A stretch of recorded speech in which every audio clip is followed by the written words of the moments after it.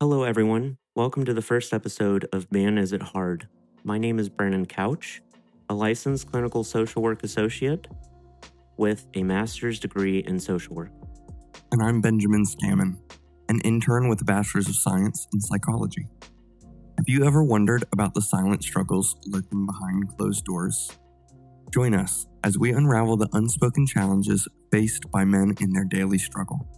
In a world where vulnerability is often seen as weakness, we dive deep into the raw, powerful narratives of men battling their inner demons.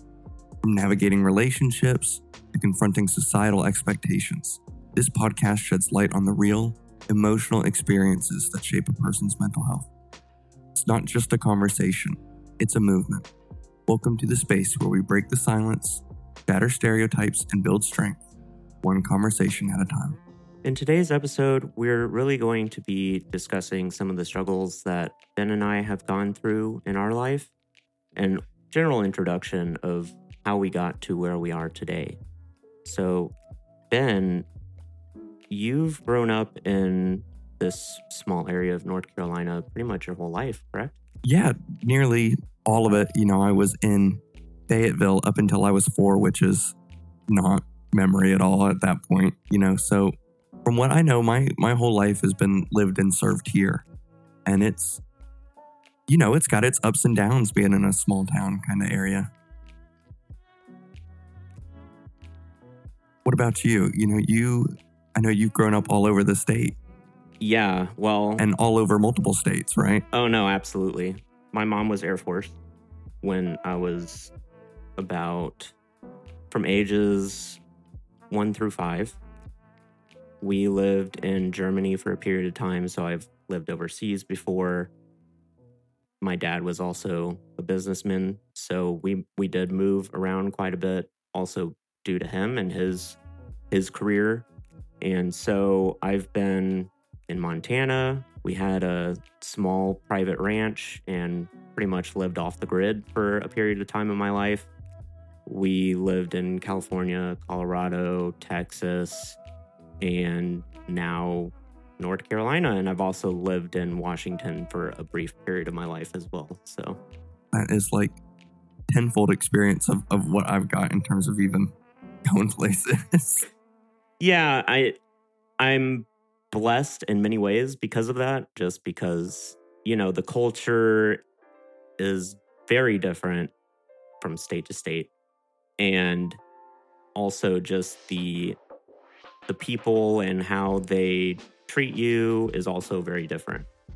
And, I've gone on vacation to Hawaii and stuff. So I've also had a lot of just integration into various cultures as well. And my stepdad, he had family who was of African descent. And so I also got experience with African Americans and how they live their daily life and just the daily struggles that they go through. So I've seen and experienced a lot for sure.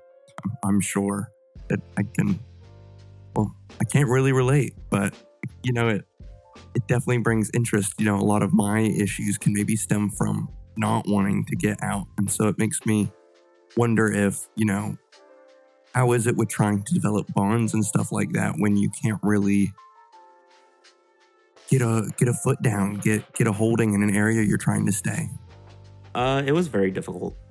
Yeah. Growing up, just moving from state to state. I mean, I definitely made friends, but quickly learned that those friendships were fleeting. And it was very difficult. I mean, this was in an age like early 2000s where internet social media wasn't really a thing yet. And internet was just starting to become more mainstream at that time. And so being able to keep those friendships, I had to pretty much rely on memorizing their phone number or contact information. And sometimes that became a real struggle, especially as someone who has been diagnosed with ADHD since I was about 3 or 4 years of age. So just keeping track of everything was a real struggle. And, I have a stepdad, and that was also a struggle growing up because I didn't really get to know my father very well. And when I was 5, he passed away. He overdosed on prescription medications. So that was also a difficult kind of situation for me to really understand at the age of 5. I never really quite understood the whole concept of that. So I also got introduced to the whole idea that life is fleeting. And I think that's when I started having a more pessimistic view on life. And now, through therapy, that's definitely helped a lot for me kind of gaining a more optimistic point of view. Yeah. And having more of a hopeful viewpoint for the future than I normally would have. I can fully relate to needing to switch some of those words around after things get rough. I've been in very similar situations. I hadn't even realized about your father after working here. I just thought you guys were all the couches and just things kept moving. So that's definitely a hard thing to go through. Of course I have military family. It's North Carolina. And so I understand like the pain of losing a loved one. For me, it was going back to, I think I was about 13, and it was losing like my grandfather and my aunt at the same time, both due to their own cancers and whatnot. And that was like a hard, after never losing anyone, to then go and lose like 2 people at the same time and having to stop by one person's place and make sure they were good. And then you weren't done for the day. You had to go to the next person's place. And it can take a lot out of you, even when it relates to you, still having to also care for yourself, care for those around you and whatnot. It was a lot of those moments for me that led me to end up helping my mom and get her trust in helping care for her and help care for others. Right. Yeah, I would agree. It's a difficult thing to deal with. And especially when you don't understand, at a young age, you don't really understand what grief even is.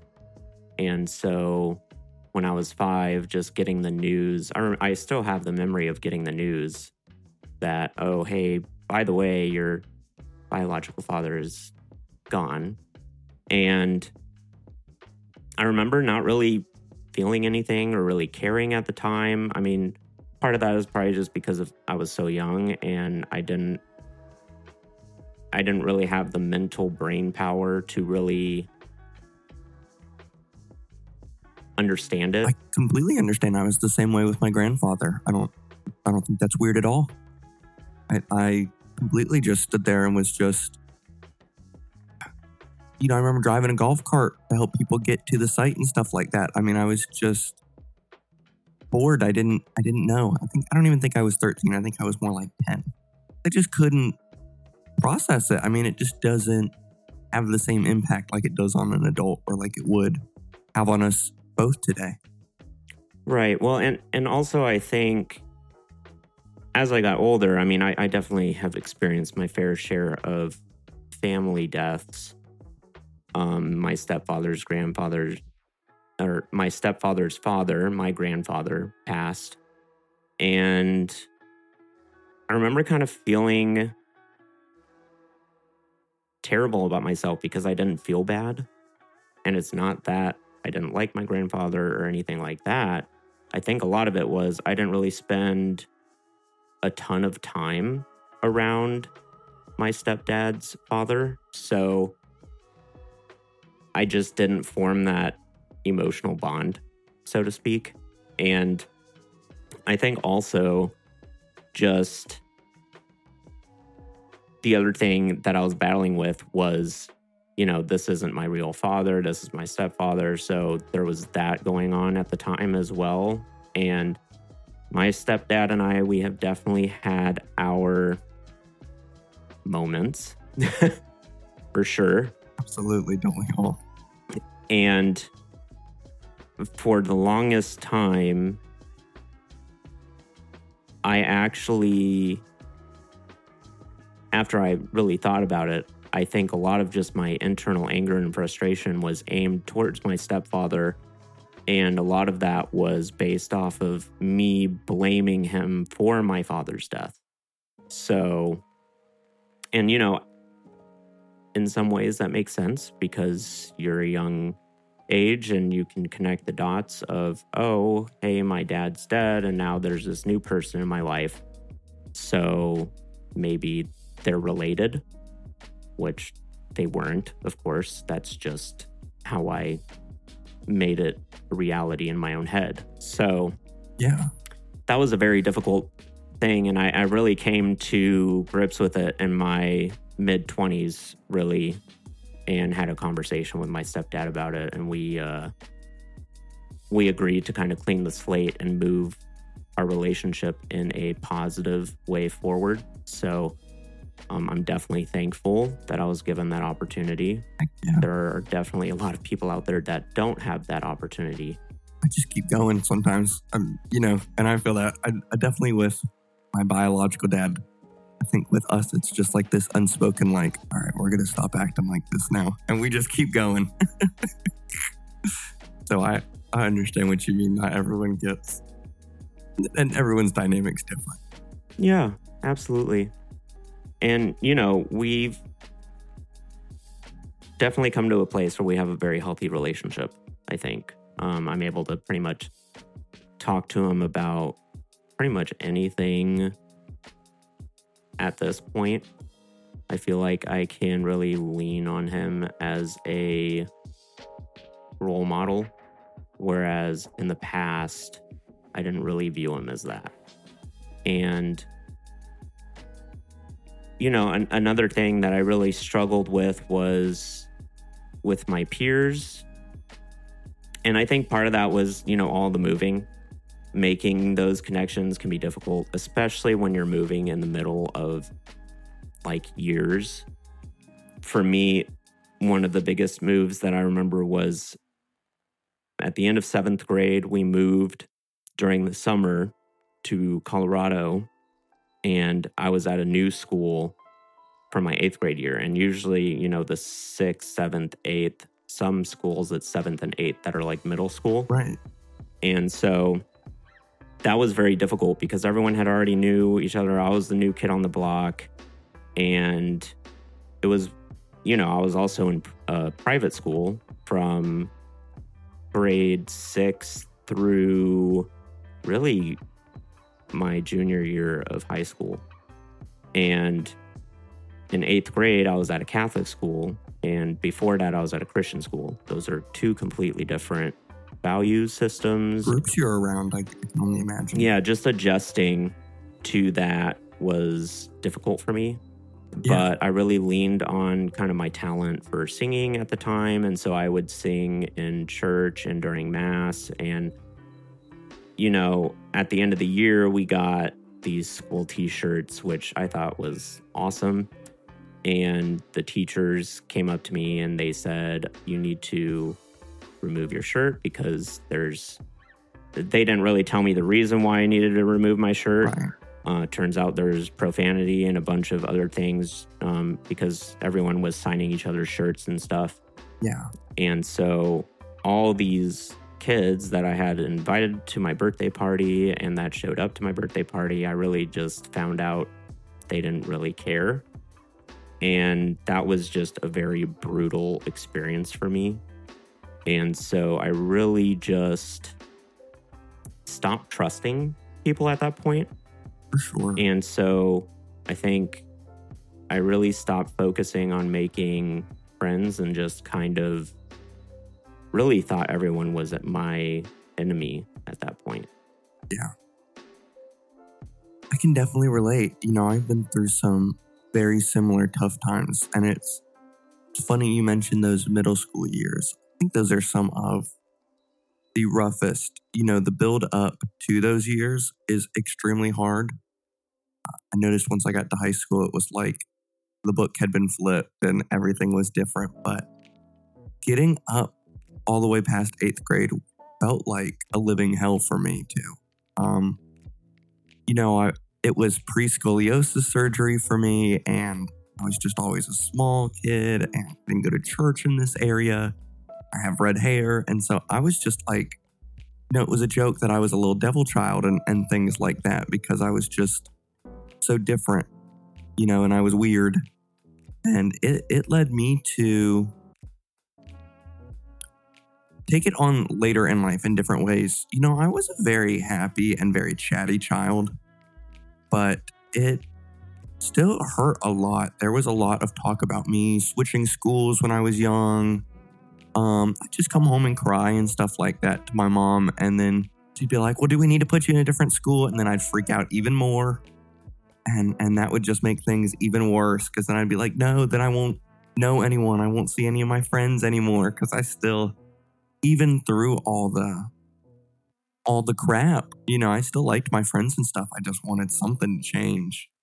And so it's a hard time. And like I said, I spent my whole life in this town in North Carolina. And I still have. And I think that's always had the impact of me not really wanting to change. Most people don't like change already. But for me, I can get really stuck in my ways and in love with a routine and keeping things where they are, because it's like, it's what I'm used to. And it's how things have always been.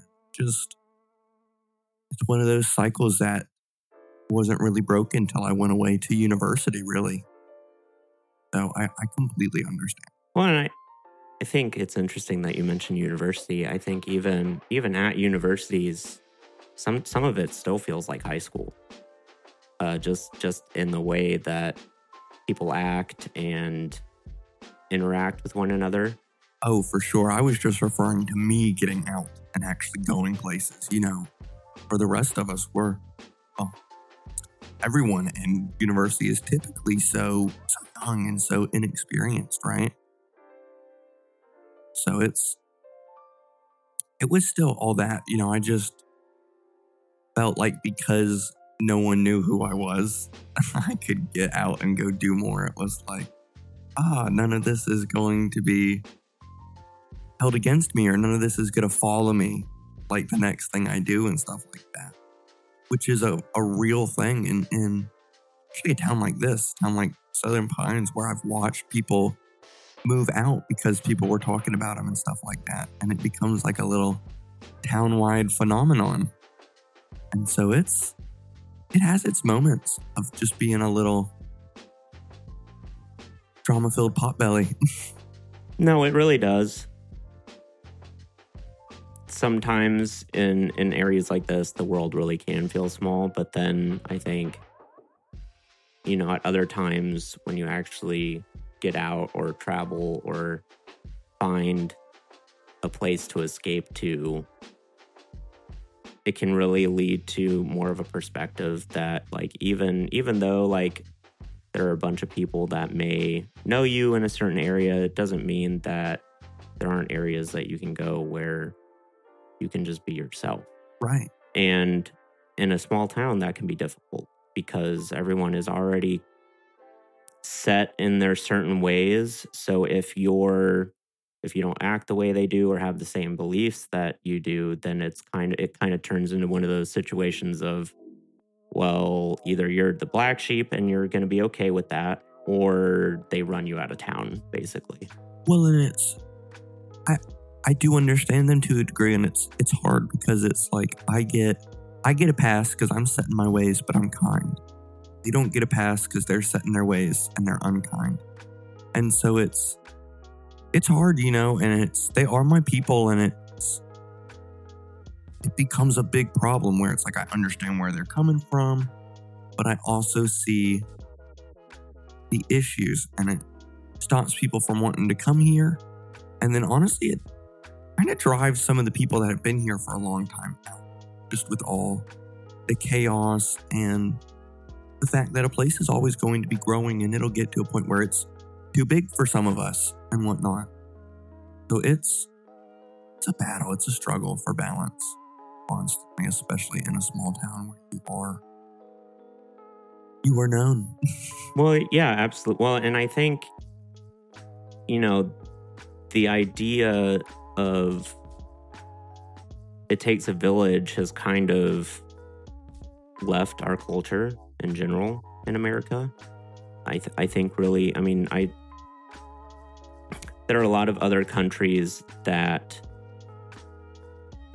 where community is really important, and they're out to help one another and make sure everyone in their community is doing okay. Whereas here, we have more of a individualist thought process where it's kind of every man for himself. I agree.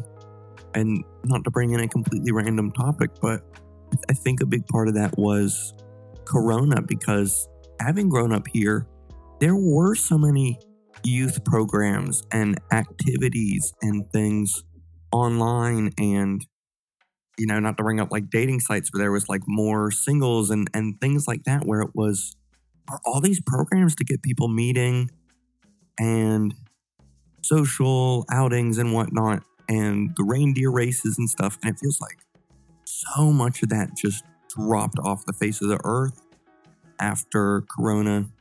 I just don't know if that area is fully recovered yet, or if those kinds of projects could take being on hiatus for.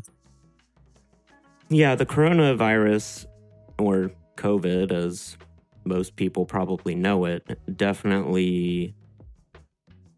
And I think in some ways, in my mind, it kind of gave introverts the out.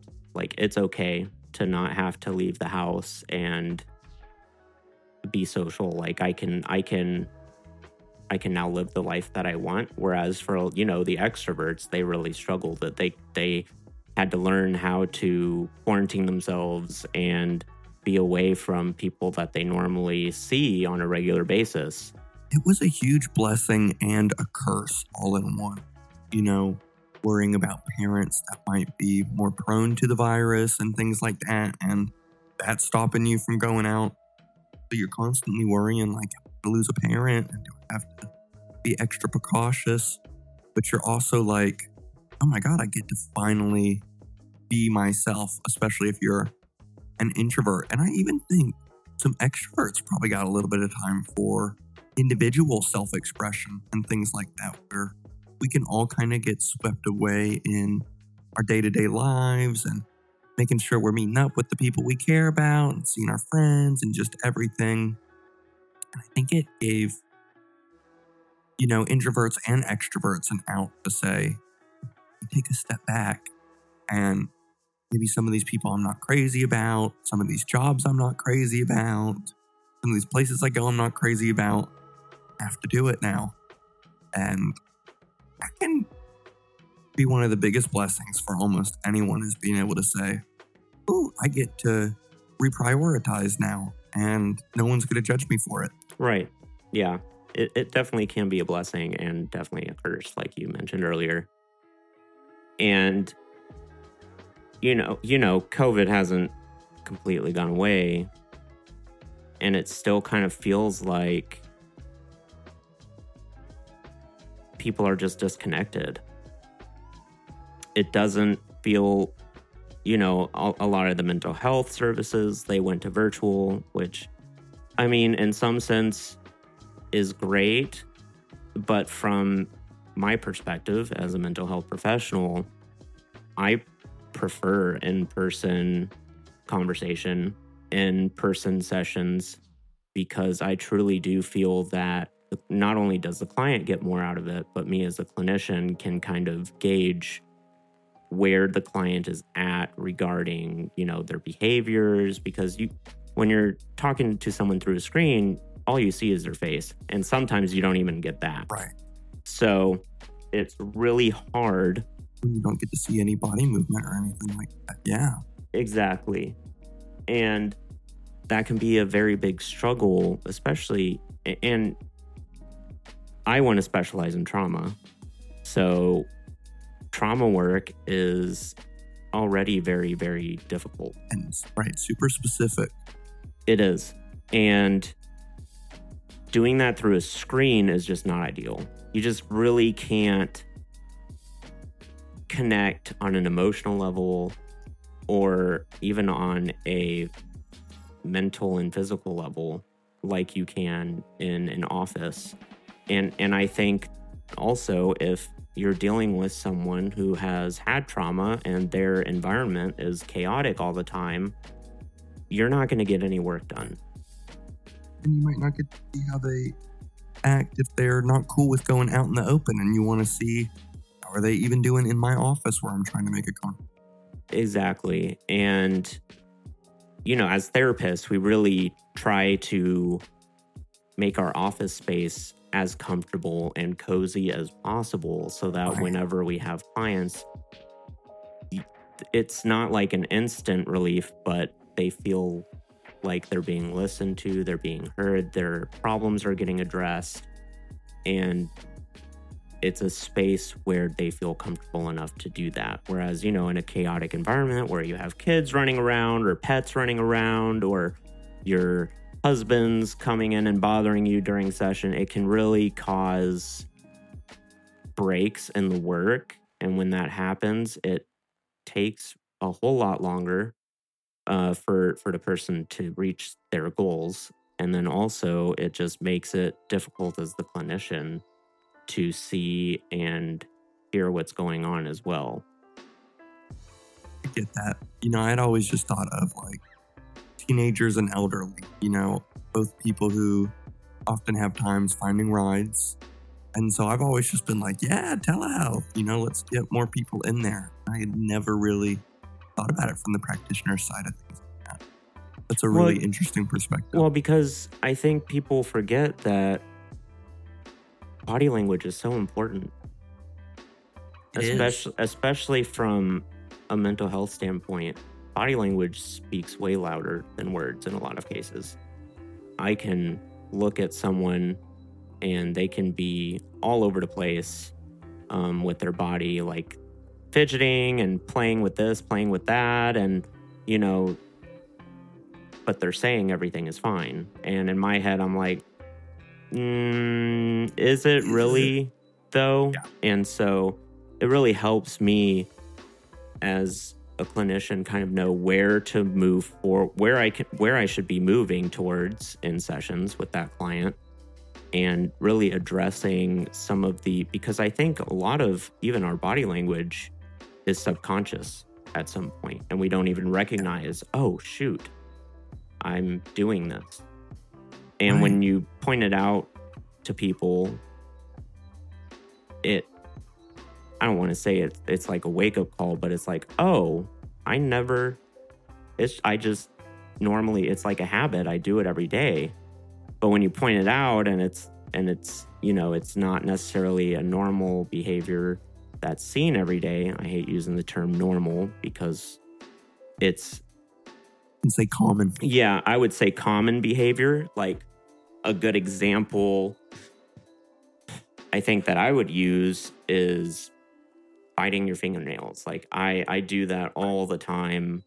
I have very high anxiety, so I'm constantly messing with my nails and my fingers. So I feel that. I'm a picker. But when, you know, I never gave it a second thought, and then my therapist mentions it, and I'm like, oh, I never thought of that as like an issue or as a problem. So there are some things that we do that we don't think is a problem that might be, it's body language that kind of points to maybe an underlying issue that's internal that not to be all medical, you might not even recognize. Yes, biting your fingernails to the quick is not only bad for the nails, but also horrible for your teeth, and you will end up having to go see my father. Sorry, everyone. Yeah, I'm aware of that.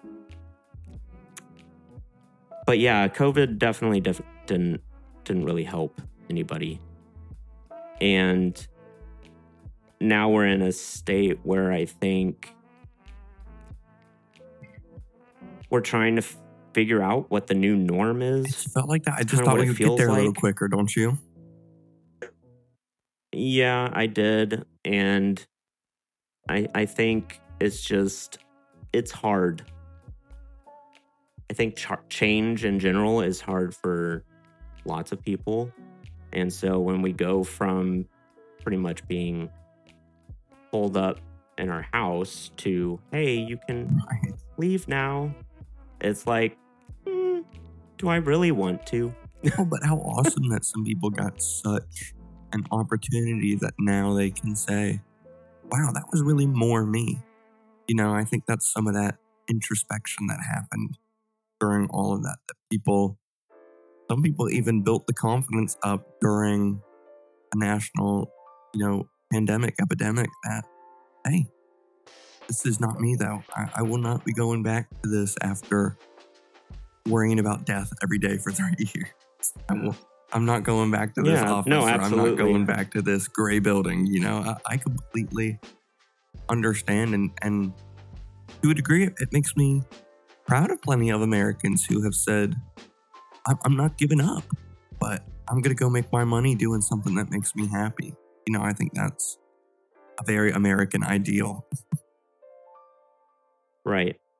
And you did mention earlier, having had scoliosis surgery, and that's a very, you talk about medical trauma. That can really just have an impact on not just mental health, but of course it has an impact on your physical health. It has still had trauma to me on this day, which feels really hard to talk about too. And I think other people who have experienced surgeries, maybe even, for me, it was on the back, right? Scoliosis. They took me from about where my neck starts to the base of, my booty crack. And that's a big, long cut. Really, without being funny about it. That's a huge opening, and it had some awesome impacts on me and also some devastating ones in terms of still afterwards feeling like I was going to die. And that's why I say I'm sure other people who have experienced grave surgeries like that, maybe open heart surgery, things like that, will understand what I'm referring to, because it's not the surgery itself, but it's that recovery and that feeling like you can't move afterwards and just wanting to not give up, but you just keep saying more time, more time, more time, and none of the drugs are working. And it's just the more I look back, it was a very brave process. And the whole time that you're recovering from this, doctors are looking at you telling you, we want to get you out of here, right? Hospitals are hugely prone to spreading bacteria and whatnot around, because what happens when you shove 1,000 people who are sick into one space? Bacteria travels. And so, it all just felt so quick and so long. And I think that has definitely had an effect on me to this day in terms of realizing my mortality, as well as understanding the life-changing impact that these surgeries can have. Like, not just the physical that these doctors are explaining, but the life-changing mental impacts these surgeries will have on you is truly profound, and honestly it's still amazing to me. As terrifying to a degree as it is, it's also incredibly profound, like I said, that we can achieve all that. Right. And I really want to just take a quick pivot in topic here. How and really what mental health struggles did you have growing up? Not just around the scoliosis surgery, but just additionally on top of that, what were some of the mental health struggles that you experienced? They shifted over the years as I got older. When I was young, it was just bullying. And I would cry and I would be sad and unhappy, but all kids have moments where they're unhappy or they don't get what they want or things aren't going perfect, right? I don't think that I had depression or anxiety or anything like that when I was a kid. I think my main struggle was just trying to fit in. But as I got older and past that eighth grade stage, like you were referring to earlier, I think all of that semi-trauma that I still have trouble admitting to this day, admitting I might not be perfect, and not just imperfections, but things that I'd rather not have happened to me, things I'd rather not admit happened to me. And as I got into high school and hit that 16, 17 stage, which is, I think for most people, where we really start to wake up and you kind of become like a person. You go from being like a child to like a person who is allowed to drive a car, which is a big step, especially in a rural area, is you go from being in the back of a minivan to in like this 97 Ford Taurus feeling like you're in a movie. I mean, it's a huge stage in growth at that time in an area like that. And I think after I started driving myself around, getting myself to school, getting myself up in the mornings always, making sure I had myself fed and things like that, when I was in charge of my whole routine, that I started having some of those negative moments in my life start resurfacing, strangely enough, or maybe not strangely enough. But it was when I was alone with myself for some of the first times, right? And I think that's what a lot of us as adults forget, is that there was a time when we weren't alone. Not really, especially for people who have like eagle eye parents. That parent's always staring at you, even from a mile off. Like they know where you are. And it was different not to have that constant reassurance and to see what happened and how things fell apart and mental health declined, getting diagnosed with depression and anxiety and just wanting it all to stop. And it was a big shift in demeanor in terms of just being like what felt like a basic kid to being like one of the edgy goth emo kids listening to Panic at the Disco and thinking I was so cool for having things wrong with me all of a sudden. It was quite a time of self-discovery and having to learn about what all that meant now that I was in charge of me. So it still has its moments and impacts even to this day, where I let people's words get to me too much because of that small town mentality.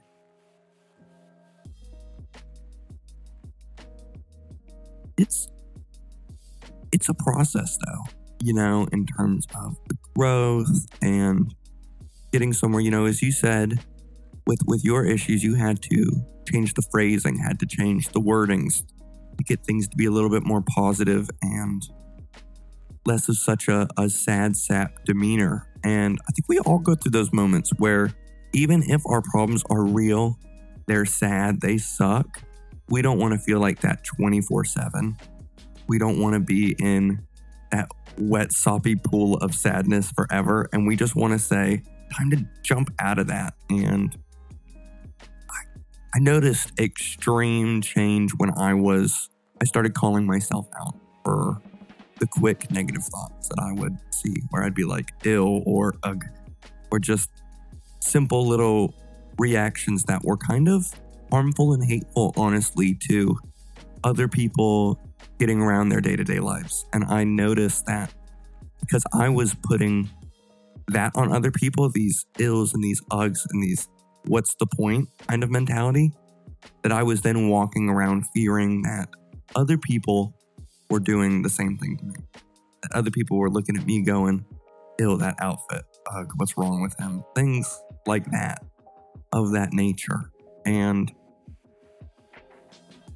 the positivity really came with me, and of course with therapy, and changing the negative situations when they came and trying to flip them on their side the moment they presented. And that was a tough battle. Yeah, my mental health journey has pretty much been my whole life. I mean, when I was a kid, I was diagnosed with ADHD. My mom has always been in social work, even when she was in the Air Force, she worked as a social worker. And so she was very invested in my health, not just mental, but also my overall physical health as well, and my growth and everything like that. So I did all kinds of treatments. I did biofeedback, and I remember bringing one of my friends, and the only thing I can remember my friend saying was, "Is something wrong with him?" And I kind of grew up feeling like that my whole life, that something's wrong with me, being different isn't okay. It's not okay to, you're going to struggle with certain things. I mean, I was told a lot throughout my childhood, you're really going to struggle in school. You're not going to do well in certain subjects. And were these adults saying this to you? Oh, yeah. Not necessarily teachers. My stepdad at the time, he didn't really understand mental health or what I was experiencing. So he tried to really teach me the things that I struggled with. And that's respectful as a parent. I think parents should be there to help their children excel, or at least reach a level that the child is proud of in a subject that they might be struggling with. For me, math was a very big struggle growing up. And I remember when I was in first or second grade, my dad was trying to teach me math at a much higher level. Part of it was because he knew we were moving to California and that the math there is a little bit more advanced than what I was currently doing. So he wanted me to get to their level, basically. And while I don't necessarily disagree with that method, I think it would have really gone a long way just to hear that even though you're struggling in these subjects, it's going to be okay. Because for him, he always made it seem like math was like the most important subject. Like, you're going to have to know this when you're older. I'm like, okay, I use math. I do. Basic addition, division, multiplication. I don't do those X, Y... exponents. Equations. Sure. So... almost like I have to do this. Yeah, well, and it's just... finding the field of social work. I mean, yes, there was math in social work. We had to take a statistics class, but that's applied research, and that made a whole lot more sense to me than these, X plus Y equals, or, MX plus B type stuff. I had some good teachers where I actually really excelled in their math classes. I've also had terrible teachers where I really struggled. So teachers definitely really do make a difference in terms of, and it's not necessarily how they teach, it's just teaching styles, because everyone learns differently. So I had some teachers who are more hands-on because private school classes are smaller. So we got more one-on-one time with the teacher, and they could show us different ways to do the problems. And that was one thing that I think really benefited me, was knowing that there's more than one way to solve a problem. You don't have, whereas a lot of teachers in public schools, like, this is how it's done, and that's it. Well, and something I was thinking about is, you said it earlier, you shifted around. So it's not like, I can't imagine you were ever on one stable learning, like, routine, if you will. Like, I doubt you ever had, like, the correct math and then the correct math that year and then the next correct math, right? When you move state to state, a lot of the times the classes are all mixed up and stuff as to where you came Well, from. and they're very different too. And that's one thing Curriculum, that's the word. The curriculums are way different. Curriculums are completely different. Like I remember when, for instance, in California,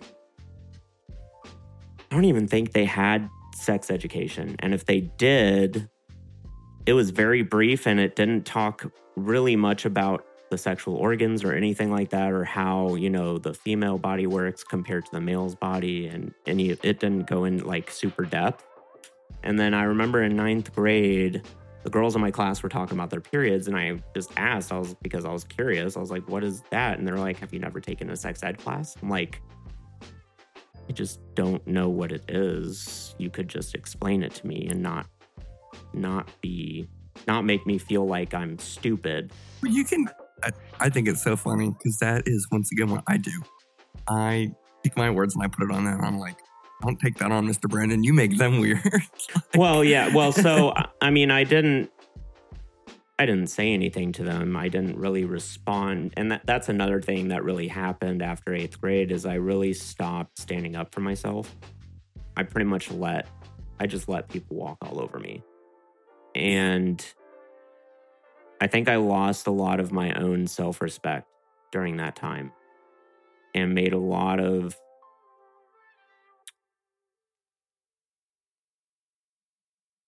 decisions that just weren't logically sound either. And I mean, on top of, I did biofeedback at a young age. I was on medication. I was taking Concerta. And then when I hit 16, I started feeling very, very depressed. I was cutting my arms and it was just one of those situations. And I figured it might have been the medication. So we switched medications at that time and also kind of incorporated I was seeing a dietitian as well, and they recommended things that I should be eating to help my brain development. And also, I was very short, and my parents were concerned that the ADHD medication I was on might have been stunting my growth.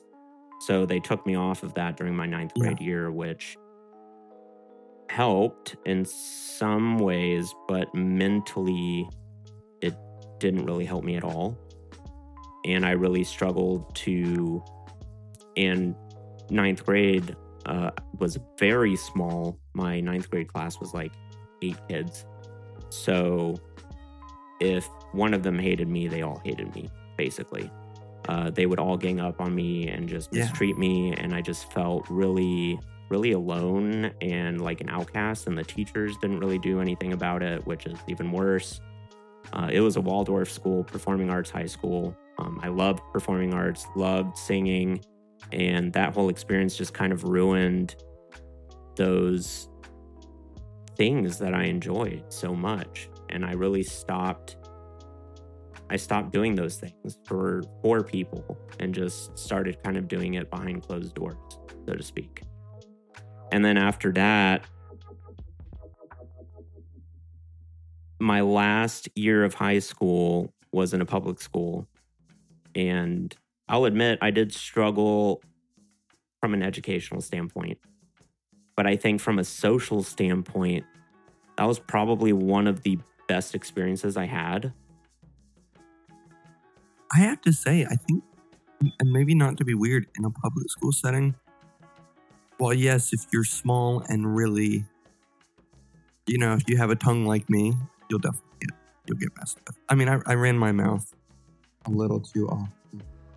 And, I would get a little bit of feedback from others because of it. And I can wholeheartedly recognize that up until this point. But I think, and I could be off, but I think public school is a little better with like smaller kids and stuff like that now, where they'll be like, this is my small homie and I'm going to protect them.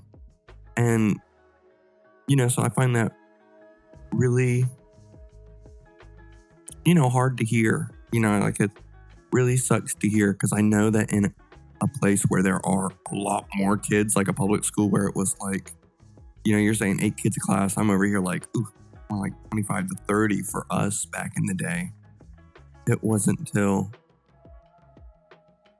college my last year of college, that I even saw a class that size like once. So it's, there's some great and there's some crappy things about public school, but I do think at least it's a little easier sometimes to find your niche and stuff like that. Because there were like some of the coolest like 4-foot guys like at Pinecrest and stuff like that. I remember. So that's why I'm like, dang, that really sucks to hear, because it's just, I think if they grouped you around other kids with similar issues and stuff like that, it makes it way less weird. Yeah, well, the drasticness is. Right. Well, what's really hilarious is my 10th and 11th grade years were in a private school that specialized in teaching children who had disabilities. And I loved the system that they had. So it was Denver Academy, and a lot of the, and I'll admit, as a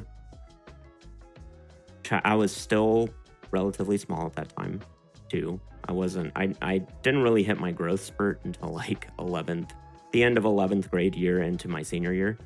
So I did still get bullied, and a lot of it wasn't really addressed.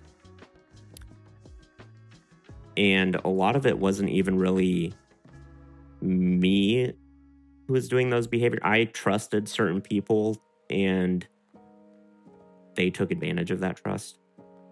And it really just had a negative effect and a negative impact on my social life. And I remember there was one issue with a kid, and instead of the school dealing with it, they were more worried about getting sued. And in my head, as an adult, I'm just like, that just makes no logical sense. Like, if you don't want to get sued, you address the issue. So, but if you're Pinecrest. Yeah. So for 11th and 12th graders at that school, they actually had 2 different divisions. They had the progressive division, and they had the prep division. So prep was all about like education. You learn by it's like your auditory learners and your visual learners, basically. And then the progressive is more your kinesthetic, learning with your hands. So they had more like art classes, more music classes, more creative things. So your creative thinkers would go to progressive. Me, I wanted to prove something to myself, so I chose prep, realizing I probably should have chose progressive because I probably would have enjoyed myself a lot more. Hindsight 2020. But yeah, and then, as an adult, I really struggled mentally as well. And I think a lot of that was just due to I was never the best at getting into relationships, like romantic relationships, or even having friendships. And a lot of the times when I did make friends, I had 2 to 3 really close friends. And that was the most. And, when you've never experienced, what it's like to have more friends, you always want more. It's never enough. You kind of get into that mindset.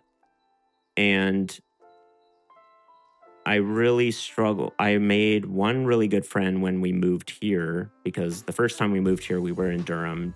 My dad was going to Duke University to get his degree in nursing. And when we moved to Durham, I made some questionable friends. Didn't necessarily hang out with the right crowd.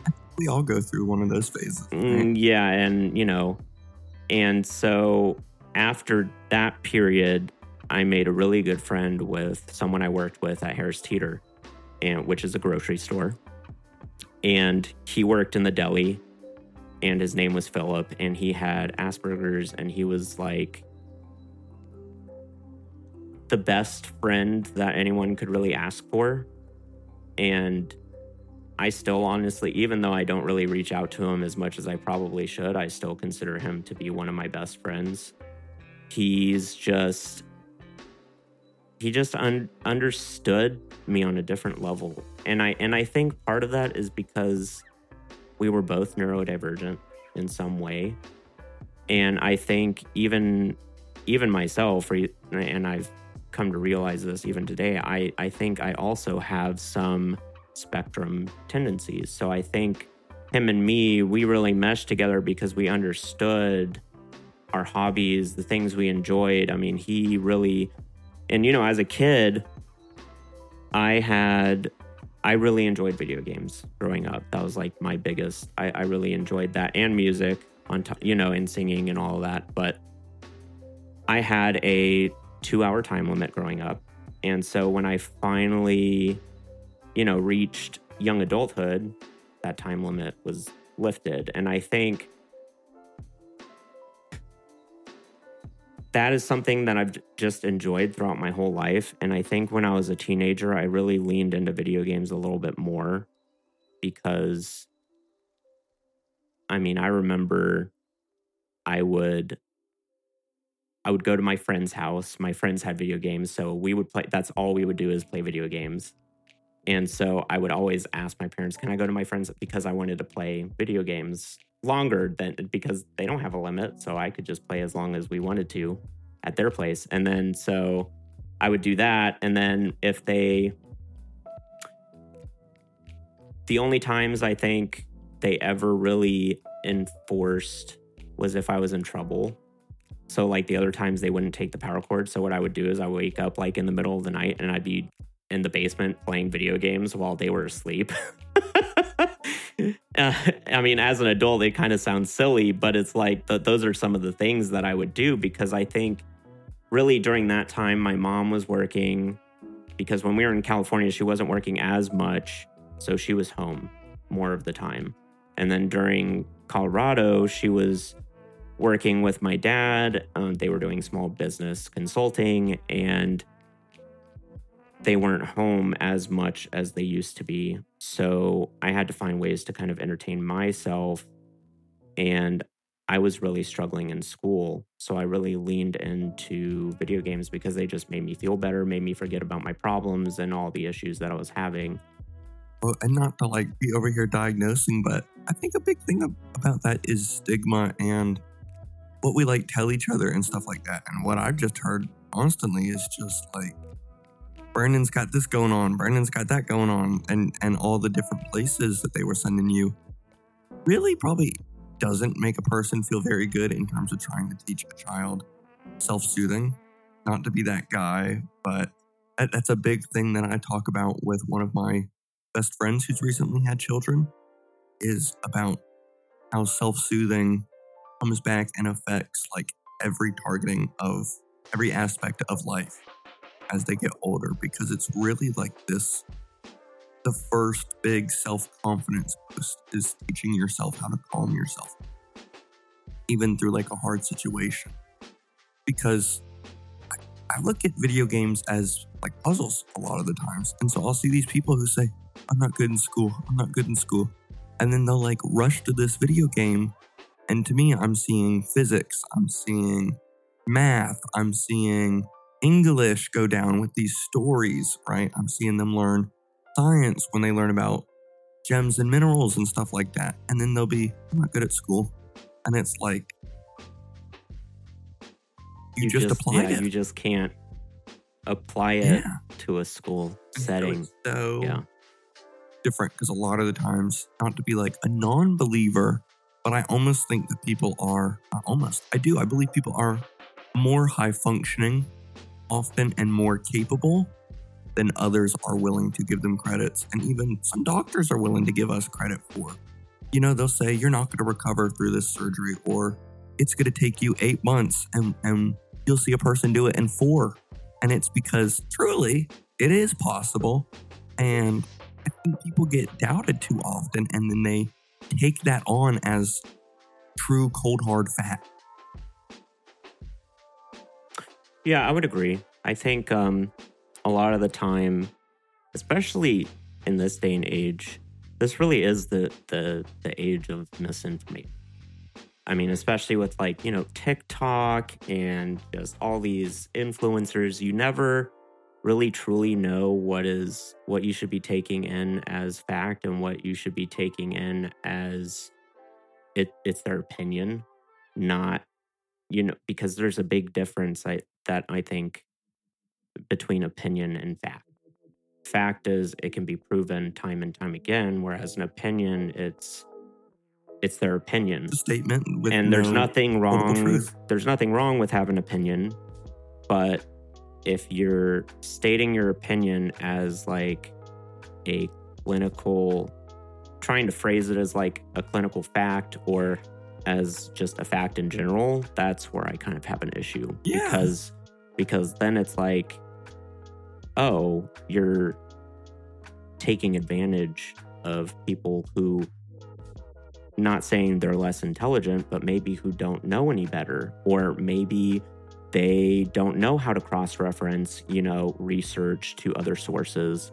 And so these individuals are just taking advantage of that fact. Well, and then it brings typically embarrassment to others in the field, because then they're like, oh, they're going to be asking me about this for a while, right? Yeah. Because they become these big trending TikTok topics, and then everyone's bringing them up and stuff like that. And people will do that with dating. They'll do that with a lot of life aspects and stuff. I keep hearing people bring up the long game to me in dating, going and playing the long haul, the long con. And I'm just like, goodness, TikTok is so... I know people are having fun with it, but sometimes it's just so like off. It's just so wrong. And it just comes up with these like TV show ideas as like psychological fact or medical fact or etc. Building fact even, with the driveway videos and stuff that everyone's seen. I mean, it's crazy.